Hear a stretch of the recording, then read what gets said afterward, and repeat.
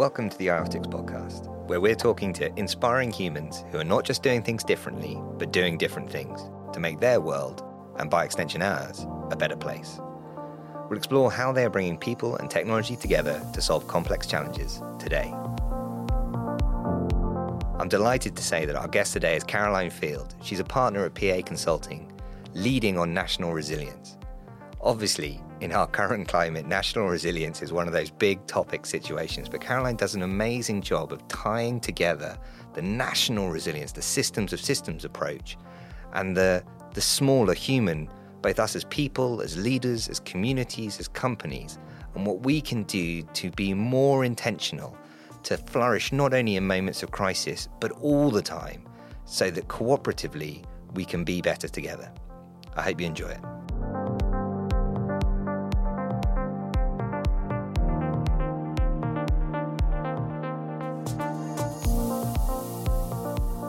Caroline, thank you so much for being with us here today. You are a partner who is the lead on national resilience at PA Consulting. National resilience. I mean, it feels like it should intuitively be understood, but what do we mean by national resilience? Well, it means about kind of protecting our strategic aims as a nation. And so being able to kind of deliver on, our economy, our society, making sure, it links to kind of environment. So it's all of those things that we want to deliver. Resilience is there to kind of protect and enable that. And so you think about all the crises we've had over the past few years. We've had, different shocks and stresses. So shocks being those big events like COVID, pandemic. We have the Ukraine crisis and the impact that has on our sort of global supply chains, which we've seen particularly with our defence supply chains, for example. And so it's about being able to withstand and protect our interests when kind of those events happen. But also it's a strategic enabler, really kind of allowing us to thrive during uncertainty and change. I think that's a really important part of it because we seem to be sort of living through a perma-crisis at the moment with one thing after another. Yeah, it's really interesting you mentioned the perma-crisis bit because that kind of differentiation that might have existed a while ago between a shock as a kind of short-term piece and a stress as a more longitudinal aspect. Yeah. And actually, over the past 5 or 6 years or so, the distinction between those two. It seems to be a permanent shock, and then you have those underlying stresses as well in society, such as, cost of living or, health, global health. And so those things make those crises worse. You think about, just the underlying health issues in the UK and the NHS, make responding to a pandemic more difficult. And so we need to understand those interactions. And the fact now that we're just seeing one after another, we need to kind of have a different approach now and learn lessons from, the last few years. What do we need to do differently? And the UK government, through the integrated review, set the need for a national resilience strategy. And the UK government's resilience framework was issued at the end of last year. And that's very ambitious, sort of learning lessons from the last few years and very much moving us from a reactive to a proactive stance and thinking about it as being a very much an integrated whole society, whole system approach to resilience, which is what we need because, resilience sort of fails at those gaps between silos. And unfortunately, we all like to work in silos. And so that's really the challenge, is sort of joining up the dots across the country in terms of, our infrastructure systems, our communities, our businesses. And so that's really the strategy for the next sort of 10, 15 years is really kind of working on that sort of integration and whole system approach. It strikes me that this requires, as you've said, the whole system approach requires a different style of thinking, the kind of what classically would be termed systems thinking. What is it about the world today that is enabling that or is driving that? The sort of why now? I mean, yes, we're in a state of perma-crisis, but what is it now that has enabled us to have this national resilience strategy, to have an approach, to be thinking about integration? in new ways? Yeah. Well, I think it's because we can I think one of the things is we need to be able to kind of measure the impact that this is having on us and our strategic objectives. So that's one thing, the kind of whole measuring resilience and being able to value resilience, and it not just being for big events, it kind of delivering benefits in sort of downtime. So thinking about things like, if you're going to go and build a big flood barrier, let's make it a green flood barrier so that it can be a beautiful park, and thinking about trying to link together sort of sustainability, resilience, equity, and coming up with those types of solutions that kind of tick off more than one thing.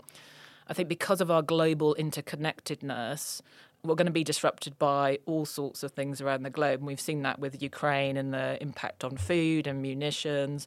And really, when you think about climate change, that's our big slow-moving crisis, which we really are not putting the same amount of effort into as we did for COVID, for example, which, had a big impact, but is potentially a much less impact than climate change. But because it's slow-moving, we don't really perceive the threat so much.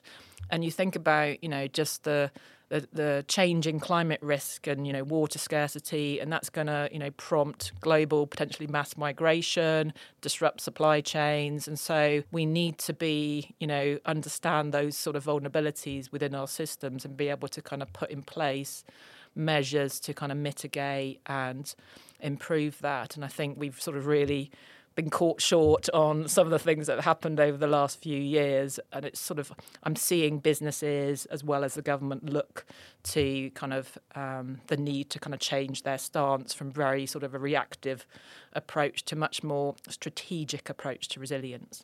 I think it's really interesting talking about the strategic piece, but also the sort of public or citizen awareness. I mean, it seems to me that we're very aware when things have gone wrong and when there is a breakdown of service or infrastructure or provision, but it's often harder to see the value in the preventative measures or the strategic approaches that might happen. I mean, classically, the question about development aid to prevent mass migration by enabling the provision of water in people's home countries or making water more resilient. How are we starting to articulate value, or are we articulating value to people in the kind of preparation and strategy rather than the intervention? Well, we absolutely should be doing that, and that's definitely a central part, I think, of the National Resilience Framework. However, I think the approach tends to traditionally sort of focus on risks and trying to get people to understand risks. And I think people are not very good at understanding risks. So I think you have to kind of understand what motivates people in their communities and make it real for them.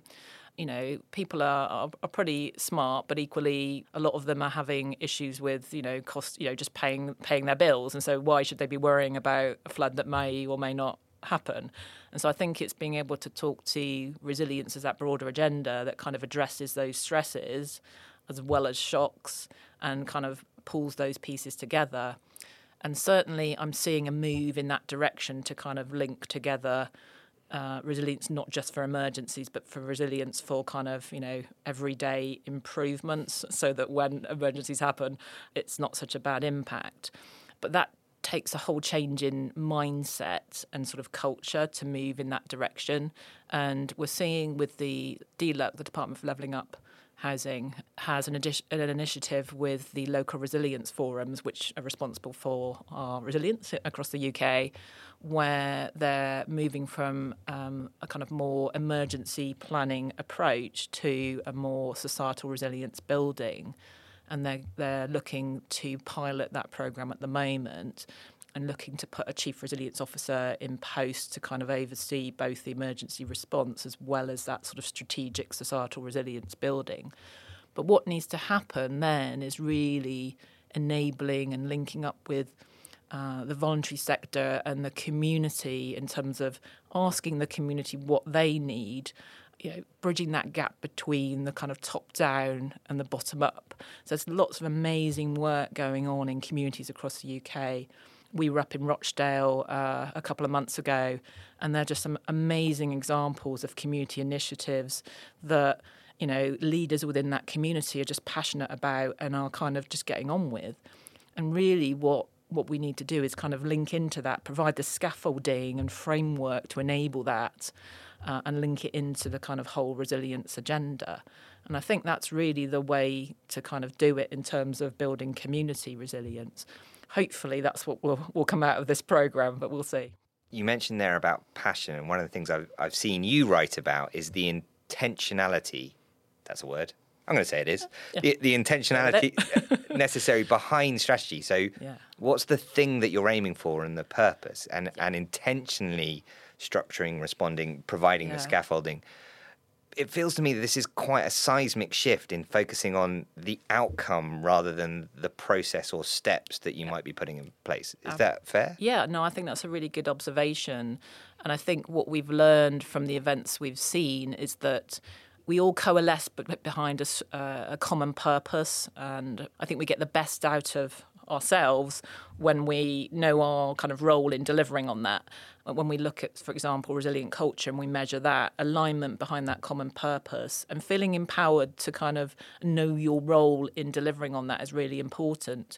And I know that there was an article, I think, from Tesco, and I was talking to actually the head of resilience at Tesco after COVID, because you remember how amazing they were in terms of getting that home deliveries kind of off the ground, and they employed, I think, an extra 40,000 people within a few weeks. It was just quite phenomenal. And it was like, well, how did you manage that? That was incredibly agile and adaptive. What was it? And one of those key factors was alignment of purpose behind this really strong goal of like, well, we need to protect our staff, we need to service our customers, and everyone was very focused. And I think it's trying to harness that type of kind of focus and purpose in every day as opposed to just during emergencies. And I think that's the sort of challenge. It's fascinating to me, the use of the Tesco example, because one of the things that I saw in the prioritization in that same supply chain was Ocado stopped delivering bottled water during the pandemic in their home delivery, because when looking at the totality of the system, it's too bulky, it's too heavy for too small a return, basically, and not a financial return, but as in it's very easy to fill up a delivery vehicle with just bottled water, and that means you can only service 2 or 3 people because they're buying X amount. So they just banned it. And as a result, they were able to do more deliveries to more people more quickly because they'd prioritized and shifted. And it wasn't a permanent shift, and it wasn't you can never have this again. It was, in this period of stress, we're going to move these levers to maximise our capability and maximise our delivery. Yeah, I think that's a really good example. And it's an example of systems thinking, but it's also an example of how sometimes I think some of our bureaucratic barriers kind of stop change, or stop that agility to adapt. And I think, during a crisis, we tend to everything goes out the window and we just do what we need to do. And so I think that should be a bit of a lesson in some ways of kind of getting that balance right between because you do need a strong kind of structure, a robustness of your structure in order to kind of that foundation for resilience. But you don't want to kind of quell the ability to be agile and adapt, because that's kind of what puts you out of business. And I'm just reminded of thinking about some companies that have done that. This is going to show my age now, but I was thinking about Netflix and Blockbuster. Yeah. That's the kind of classic one, isn't it? Just like Blockbuster, such a massive organisation with stores, around the globe. And then Netflix comes in and, starts doing things online and foresees that kind of digital revolution, which Blockbuster didn't at all. And so, it's not just about, those specific shock events. It's about, that foresight of kind of changing technologies, for example. Like, how is that going to impact your business? Because those things are opportunities if you get to them quick enough, or they're going to finish you off if you don't. And so I think thinking about that in terms of resilience is really important too. That's a really interesting example. And it's interesting for me because it isn't, it is possible to tell that story in a kind of, you were surprised by a thing. But Netflix tried to sell themselves to Blockbuster. I mean, they took the business and said for $50 million, you can buy what we've got. So it wasn't that Blockbuster were unaware. No. It was that they lacked the leadership, and that point around leadership. If you're focusing on strategy, if you're focusing on purpose, you mentioned the community leaders at a grassroots level. With their passion. What does leadership in a resilient world look like? Fantastic to hear, and I have to confess my ignorance. I was unaware there were chief resilience officers out in the world, although it makes a lot of sense. So what does resilience in leadership look like and mean? Yeah, well, I'm glad you asked me that. I've just actually got accredited to deliver a Resilient Leaders course, which has been absolutely fascinating. And this, I'll just give a shout out to Resilience Leaders Elements, who are amazing. They've got data from about 20 years on kind of what makes a resilient leader that they've been looking at. And so they have a really nice model, which we're now kind of putting into our program around resilience culture. And so essentially, there are sort of, I suppose, four key areas. One is we talk often about situational awareness, so kind of being aware, and that's, classic, Blockbuster weren't really that aware or didn't really take that awareness into any decision making. And so being aware of yourself as a leader, so it's partly about who you are as a leader in terms of your own personal resilience, but then what you do as a leader. And so the awareness is about yourself, the environment, and your kind of team. There's a large piece around your clarity of direction, so going back to the whole purpose, so kind of having that clear purpose, but getting that unity of direction behind you and having that determination to kind of keep going when you're challenged. I mean, that's a really obviously important part of resilience. And then we talked a bit about decision-making, so resilient decision-making, so being able to, get the information you need to make decisions, so kind of robust decision making, but also having that versatility to change the pace of your decision making depending on what's going on around you. But also being creative and resourceful so that you can actually find those alternate ways to achieve your objective when obstacles get in your way. And then lastly, and I think this is about who you are. So I think being that sort of authentic leader, that serving leader, and being very intentional, like we talked about earlier, about what you want to do.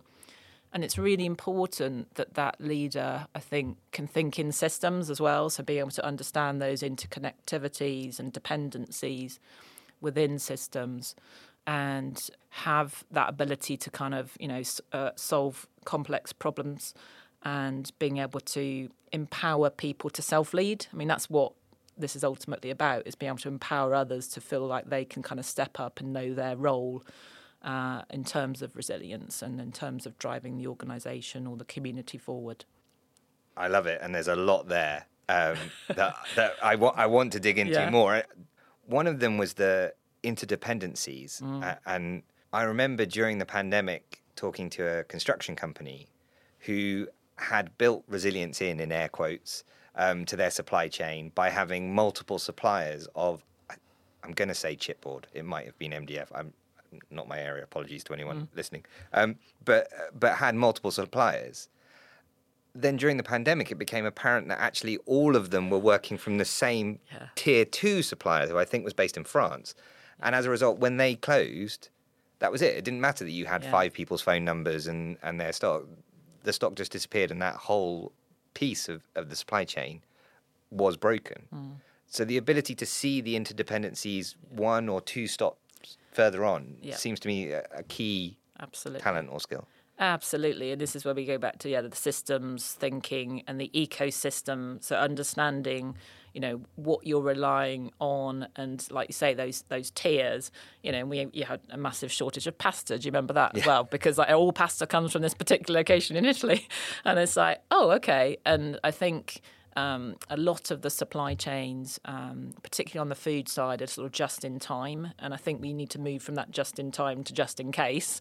So there's sort of a shift there in terms of that thinking. But like you said, we need to be able to understand where those critical dependencies are in the system, what that vulnerability is, and then come up with a strategy to obviously work around that. And we've seen really good examples of that. I'm reminded of, I think it was Toyota, back in the 90s, they had a fire at one of their suppliers' plants, which basically shut down their production for they thought it was going to shut down their production for a couple of weeks. And because they developed such deep relationships within their kind of ecosystem, they all kind of rallied round to kind of set up a new facility within 2 days. And it was just due to that whole kind of partnership and them being in it together. And I think very often sort of supply chain relationships can be quite transactional, and so I think we need to build those kind of partnerships better and work together in that kind of more collaborative way, because we are all in it together, and we're all connected no matter, and you're going to find out where you're not or where there's a gap when something happens or so I think that's such a good lesson, I think, around that sort of collaborative partnership sort of model. And I find that point around collaboration and cooperation and how you bring ecosystems together, and indeed the fact that there is an ecosystem. This isn't a bi-directional transaction. There's an ecosystem of players there. And one of the things you mentioned on the leadership was around decision making and understanding what you're looking at. And it seems to me that, and you said right at the start about we are used to working in silos. We are comfortable working in silos. Yeah. Isn't a big barrier to delivering that understanding and ability to make decisions the siloing of the information fundamentally? Yeah, no, absolutely. I think that's one of our biggest challenges, because in order to be able to be resilient, we need to understand, our system that from end to end, be able to map that out, be able to understand the capability and capacity of those systems, and what measures have been put in place to kind of mitigate certain risks or to adapt to different scenarios. And often, we don't share that information because either we're worried about, sharing personal data, or we're worried about, proprietary information. And so I think that's a massive barrier that needs to be overcome, because in order to be able to understand national resilience, we need to be able to understand each of those parts of the ecosystem to be able to see where the gaps are. And obviously some people don't want to show that vulnerability as well. I mean, there's lots of reasons people don't want to share information, but that's going to be, I think that's quite a big hurdle that needs to be overcome. And I'm struck that it probably doesn't need to be everything all at once to everyone in order to, that there is both a temporal element. So I might share more information in times of crises and or moments of stress, but also actually being able to explore what is it that we do need from, I don't need to know every cup of coffee you had today and every journey you're going on, but something about your buying patterns or lifestyle or the things that are important and so on, which then brings us back. And a word I've seen a lot in your writings is balance. If you're working with purpose, then finding balance between things. Yeah, absolutely. No, I think that's right. So I think being able to share the right information when it's needed is going to be really important. And obviously, we're seeing sort of digital twins kind of spring up. And I think that in terms of resilience, I think sort of data and technology is an enabler of that. And we need to get that right. We need to not rely too much on technology to the point that we're introducing more vulnerabilities. Like we don't know how to do anything by hand anymore because our systems do it. But I think, being able to share data in a secure way when it's needed is going to be really important. And I know IOTIC's obviously forefront of that, and linking that into sort of digital twins that we have so that they are useful and they're collecting all the information that we have. As part of our PA, we obviously look at sort of critical systems and we look at kind of risk to critical systems. And it's, at the moment, a lot of that information is in different places. And so just being able to sort of overlay, our, whether it's our transport system or whatever, with the risks that it faces and the capacity, so that we've got that information to then be able to prioritise. And then where I see this going, I get quite excited about, because, harnessing that technology to kind of help us learn and improve. And, we're doing some work on quantum computing. Don't ask me too much about that. But, harnessing that power to kind of optimize systems to make them, resilient, sustainable. Like, what's the optimum in terms of resilience, sustainability and equity, or whatever else we want to kind of put in there? What's the best, way of achieving that across a system? And then once you've sort of linked that to real-time data, you can start thinking about, okay, well, this is a warning about, oh, well, there's a flood coming. What might this do to the system? Or, oh, this road's down. How is that affecting the performance of the system? What do we need to do to get this up and running as quick as possible? And then, your digital twin can start learning that and saying, well, actually, the optimum way to respond or recover is this, based on what I've learned. So I can kind of see that this could be really powerful in terms of resilience. And I think one of the things that I'm hearing, especially on the excitement, because I completely see the direction of travel, is that it is the value aspect. It's not just mitigation of risk; it's increase of value. And in fact, you mentioned right near the beginning that risk is quite hard for people, especially if you've got immediate pressures. The risk of something that may or may not happen. But also, it's quite hard to sell. You end up sounding a bit like a Cassandra, right? In terms of it's all doom. It's all doom. Quick. Totally agree. So how can we start? And you mentioned creativity for leaders in resilience. How can we start moving beyond risk and talking to value and talking to the upside? Well, it's interesting you should ask that question. So I've been working on this model called the 6 dividends of resilience. I'll just explain this. So it's 2 streams, essentially. So you obviously have benefit when you invest in resilience when an event happens. So you have a kind of stream, which is when something happens, you're going to have value. But you also, in normal times, there is also a value associated with different initiatives that you put in place. So you have these 2 kind of columns, if you like.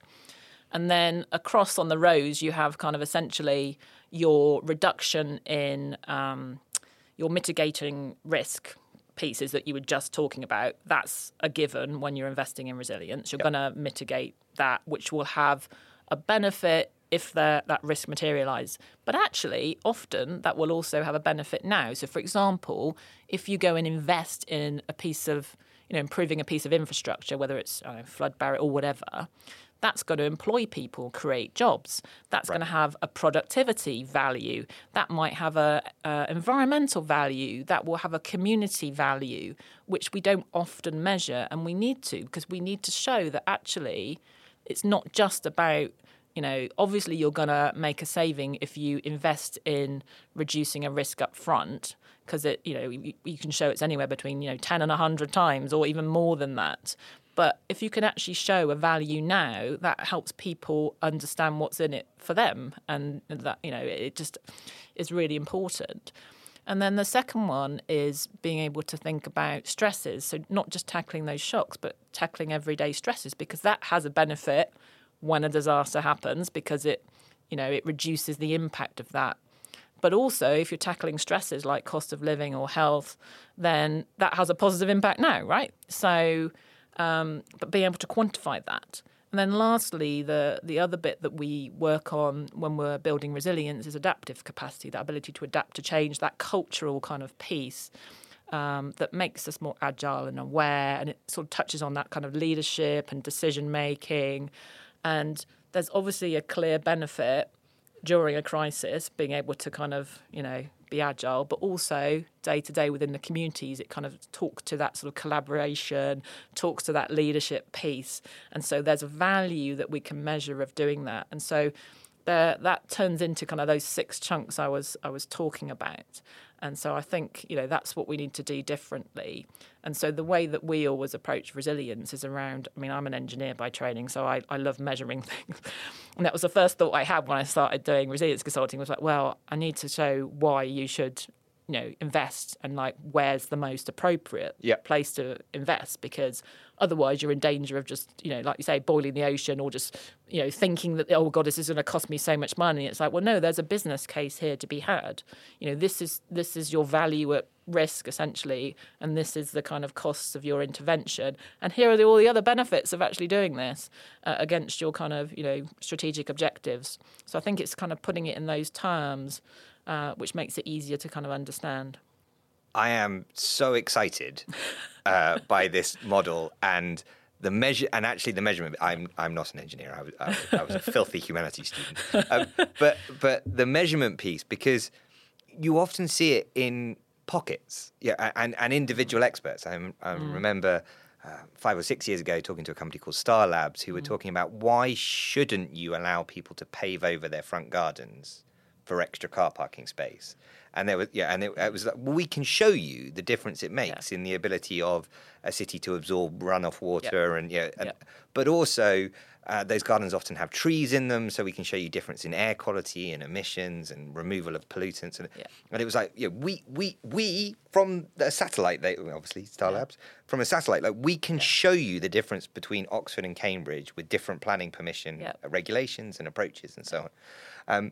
But it was like that was itself a siloed, like, great, you can show me some numbers around particularly paving over front gardens, but how do we do that at a systems level? And how do you measure the things that aren't the cost of pouring a metre of concrete? And I know there's been work by Neil Thompson and others about how do you quantify the natural environment? How do you quantify the social benefit of being able to give people headspace on the stress level? I can completely see, we see it a lot in psychology and so on. If people's total stress levels are lower, their ability to respond to moments of shock is hugely increased. Absolutely. Whereas if you are at your limit in day-to-day life, then there's a shock. So there is nowhere to go. Yeah. So how are we beginning to measure those things? And I mean, it seems incredibly difficult. Right. It's a little bit difficult. So I suppose it's a combination of qualitative and quantitative metrics initially. But we've got some great economists that can turn all of those things into real numbers, which is really helpful. But the way that I go about measuring resilience is by thinking about the sort of fundamentals of resilience, the characteristics of thinking about, what makes up. So say we've got a specific shock or stress that we want to kind of, protect ourselves from. Okay, what are those robustness? How robust are we? How redundant are we? What fail-safe measures we put in place? How well can we respond, recover, or learn? So kind of looking at that, measuring the capacity in those terms allows me to. And then we also have a model around adaptive capacity, like how adaptive you are as whether it's an organisation or a community, so that we can kind of look at that overall. Well, how much will that contribute to reducing potential risks, but also adding value? And so we've done this across a number of areas. One, actually, I'm reminded of a few years ago on urban resilience, being able to quantify not just the reduction. So, for example, we looked at reduction in economic loss, reduction in loss of lives, but then increase in productivity by investing in the different sort of resilient strategies that we put together. I think being able to turn those sort of metrics, qualitative and quantitative, into some hard numbers at the end of the day is what governments need. So, for example, our own Treasury won't invest in resilience unless you can show them a business case to do that. And so being able to, take a model such as the 6 dividends model and put that into kind of concrete terms is really, is what needs to be done. And that's, what we're looking to do essentially in support of the resilience framework.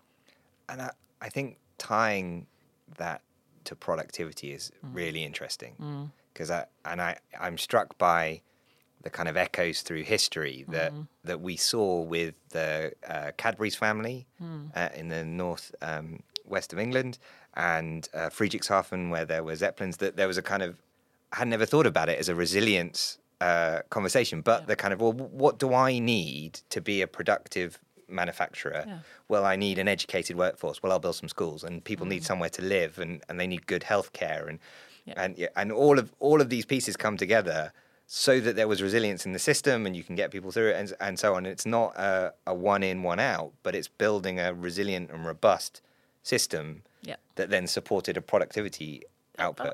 Absolutely. I mean, I think this is sort of a common misconception around resilience. I think traditionally people think about it as either the ability to respond or recover, but actually it's more than that. It's that, it's that ability to be prepared for disruption, but also to be able to adapt to things we don't know about, but also to be able to thrive in that sort of changing environment. And I think, and very often that's a conversation I have with clients, because they might traditionally think about, emergency response or business continuity and not think about that strategic side or the kind of enabling better performance as well as be able to weather kind of disruptions. And so being able to show that business case of, well, actually, being resilient also makes you more productive. And we've shown that greater adaptive capacity leads to increased productivity because you're more agile and nimble and can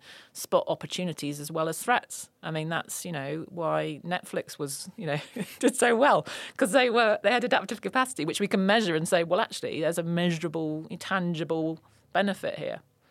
And that for me really, this is blowing my mind, frankly, but that loop back on the adaptive capacity to so why is it so topical now? Because we've had this seemingly insane 5 years, which of stresses and shocks, and in different spheres of life. It's not, we have been through some global conflicts and so on, but where it was healthcare and conflict and supply chain and infrastructure and housing and in lots of different ways. But the adaptive capacity piece, that if you were sat down in 2018 going, what's my 5-year plan? How's my business going to respond? How am I built to cope with the pressures? I mean, if you were able to predict what was doing and had the plan in place to cope with it on a more rigid basis, then I want you picking my lottery numbers because, I don't think any of us saw. No. But having the adaptive capacity to cope with that and the next 5 years, I don't think anyone's thinking that we're going to get, in the short term, a more stable, calm sort of, all right, well, let's make a plan in 2023 that will take us through to 2030 and we'll know all the parameters that we're working within. That's right. No, I think you've hit on the key issue there. I mean, we can do all the planning, we still need to plan. We need to be, thinking up these scenarios of kind of, am I ready? Do I understand where my vulnerabilities are? Let's get myself in the best position. But like you say, even the organisations that you might consider the most resilient could not have predicted the scale of that pandemic and the fact that they had to send all of their employees globally home. And so that really did draw on all of our adaptive capacity, so we had to adapt overnight to working from home.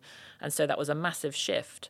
And then just going thinking in terms of the benefits, we often talk about, when we, one of the other really important parts of resilience is being able to kind of learn and improve and bounce forward after disaster, not go back to where you were. You want to actually have that leap forward. And I think this is a good example of kind of hybrid working. So kind of we took that, that change happened more quickly because it had to. But actually, let's keep the positive parts of that because that's actually enabled a different way of working. And I think, we're still kind of figuring out what works best. But certainly, I think going back to the old way is not necessarily the right thing. So I think that's a really good or important point about resilience is being able to kind of bounce forward and learn from it, which I think we don't do enough of. And I'm thinking about the scale here, because adaptive capacity in particular seems to something that makes sense at all levels. I mean, in terms of individuals, small companies, monoliths. And I know that the defence sector and the MOD have done some of that future casting on scenarios and so on, not as future predictions, but in terms of these are the variant stresses that might happen and what do we need to be able to adapt to. But for anyone listening, what are the kind of steps? How do you begin on this journey? Because it seems both clear and candidly a little daunting to try and think about a systems problem. Yeah. So where do we begin? I mean, how do you start on the journey? Yeah, well, I like to just have like a several step approach, so sort of just break it down because I think it is like you say daunting and just trying to think about, oh my God, that's just too much to think about. And I like thinking, I like systems and drawing out systems. There's some of us that like doing that kind of thing. But so we often talk about resilience for what, to what, of what, for whom. And then I usually go, so what, because I like saying that. So the for what is the purpose. So like, okay, let's just understand what value are we protecting? What's our purpose that, why do we need to be resilient? What's it for? The next question is resilience of what? What's the system that kind of delivers that value? So being able to understand and sort of map that out. And then understanding, well, resilience to what? what are the particular shocks and stresses or trends that are coming at us, so being able to kind of quantify that.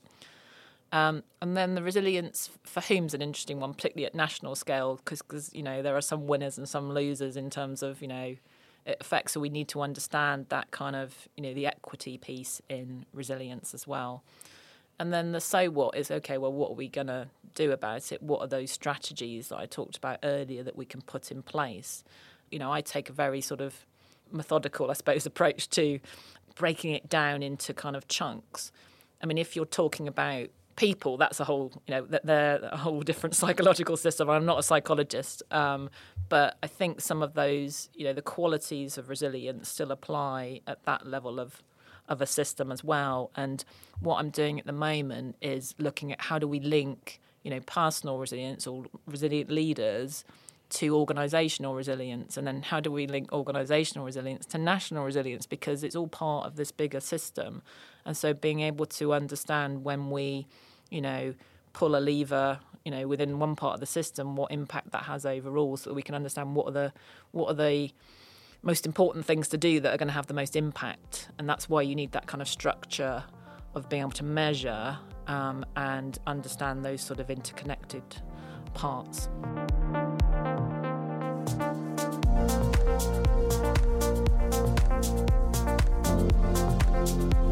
I think here in the UK, we think that the government's just going to, we don't need to worry about things because the government's going to fix it. So we don't need to take responsibility necessarily for our own resilience because we're kind of used to that. And we're used to kind of, the NHS working. We think that, if there's a flood, somebody's going to come and help us.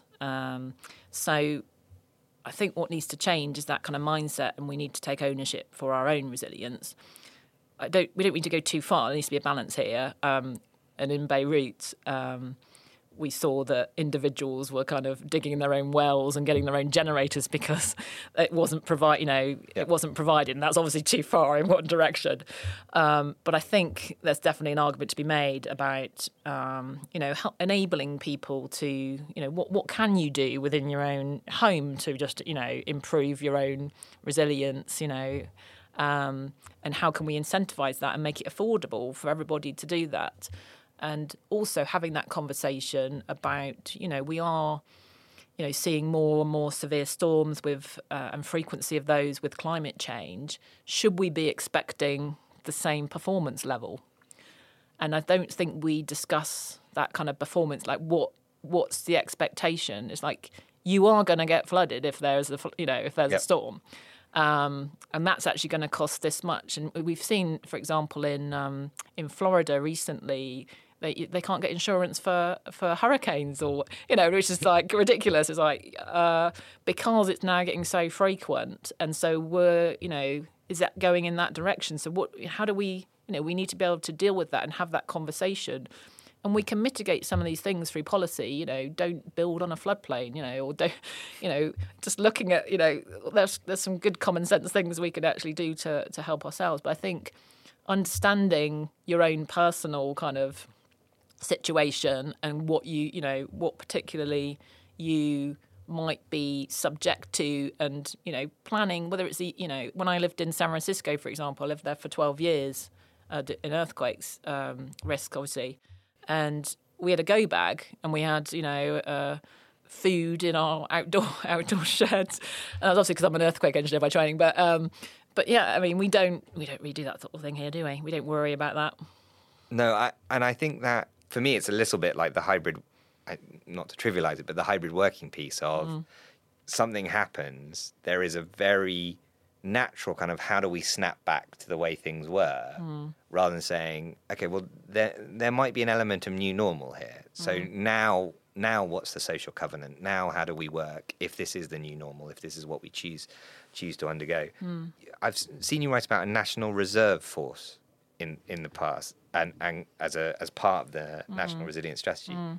And it really struck me that when you were saying about people expect, and I remember conversations that the army were saying that they were being used as a kind of, okay, there's a problem with the ambulances. Well, the army will drive them.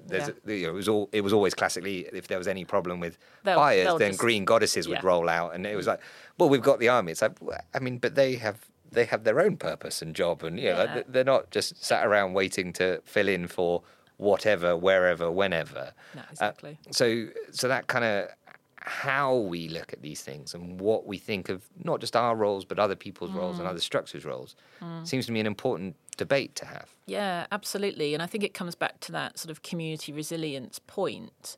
I mean, if you think back to during COVID, where there were so many people put on furlough and, were there and available to kind of help out their communities. And actually, we were the recipient of some of those amazing people.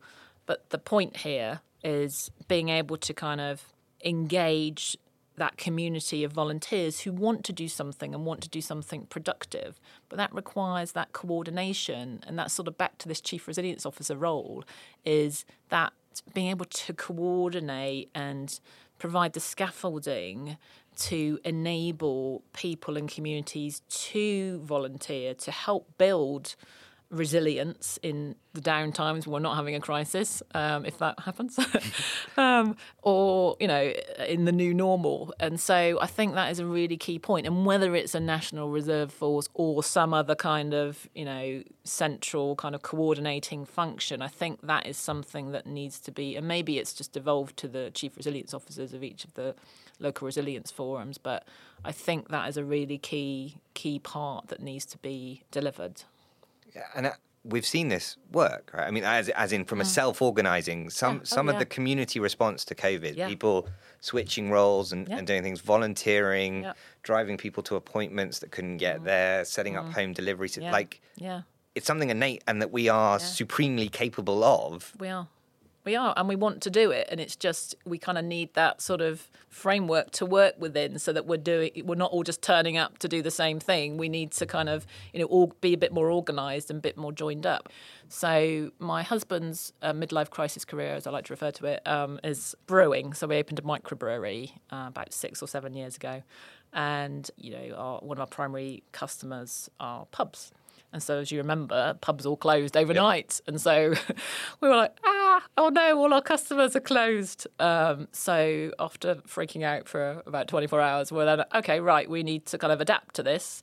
And because we're small, we can do that. And so we pivoted overnight to a direct-to-customer delivery service, so free delivery within 10 miles. And we just went out and delivered. But then we didn't have like a online sort of website where people could order, and a kind person from Bath, actually our local city, reached out and said, do you want some help setting up a website to be able to do that? And we thought, that'd be brilliant. And they just, did that for us because they were, furloughed. And it was just brilliant. And so we were able then to, support our local community, keep them, well lubricated during all the disaster. That's our role during disasters, which was, I think a really good, example of that, of communities coming together and communities being able to adapt to those types of situations. Yeah, and the different skills you need and the elements. And I mean, that cooperation at its best. Yeah, absolutely. And it's kind of like it happens during disasters, but it needs to happen all the time. Why can't we, we need to kind of capture that and enable it all the time, not just when a crisis happens. So I think that's one of the key points that I discuss a lot with clients, actually, in terms of, we're great during a disaster. We put our capes on and we all come together and we're all kind of focused. It's like, okay, well, how do we actually bottle that and enable that during normal time, business as usual? How do we actually get that spirit? And I think it's back to that purpose point, isn't it, around that common alignment and everybody fulfilling a specific, role and knowing what they're doing and how they're contributing. And we just need to, I think, really enable that kind of sense of community and achievement and purpose, but enable it in a really flexible way. So not put, barriers of paperwork and, structures in the way, which tend to disappear during a disaster. And so I think that's, to me, that is really key to national resilience, is really harnessing that kind of collective spirit of cooperation through our communities. That for me is a perfect place to end. Thank you so much. It's been fantastic. Very welcome. Fun.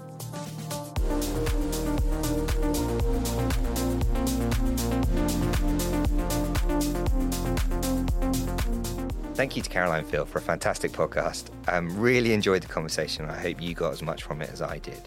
Thank you to our host today, Kennington Studios, to Snaffle Podcast for the production. And if you'd like to know any more about Iotics or to listen to any of our previous episodes, go to iotics.com. Until next time, thank you.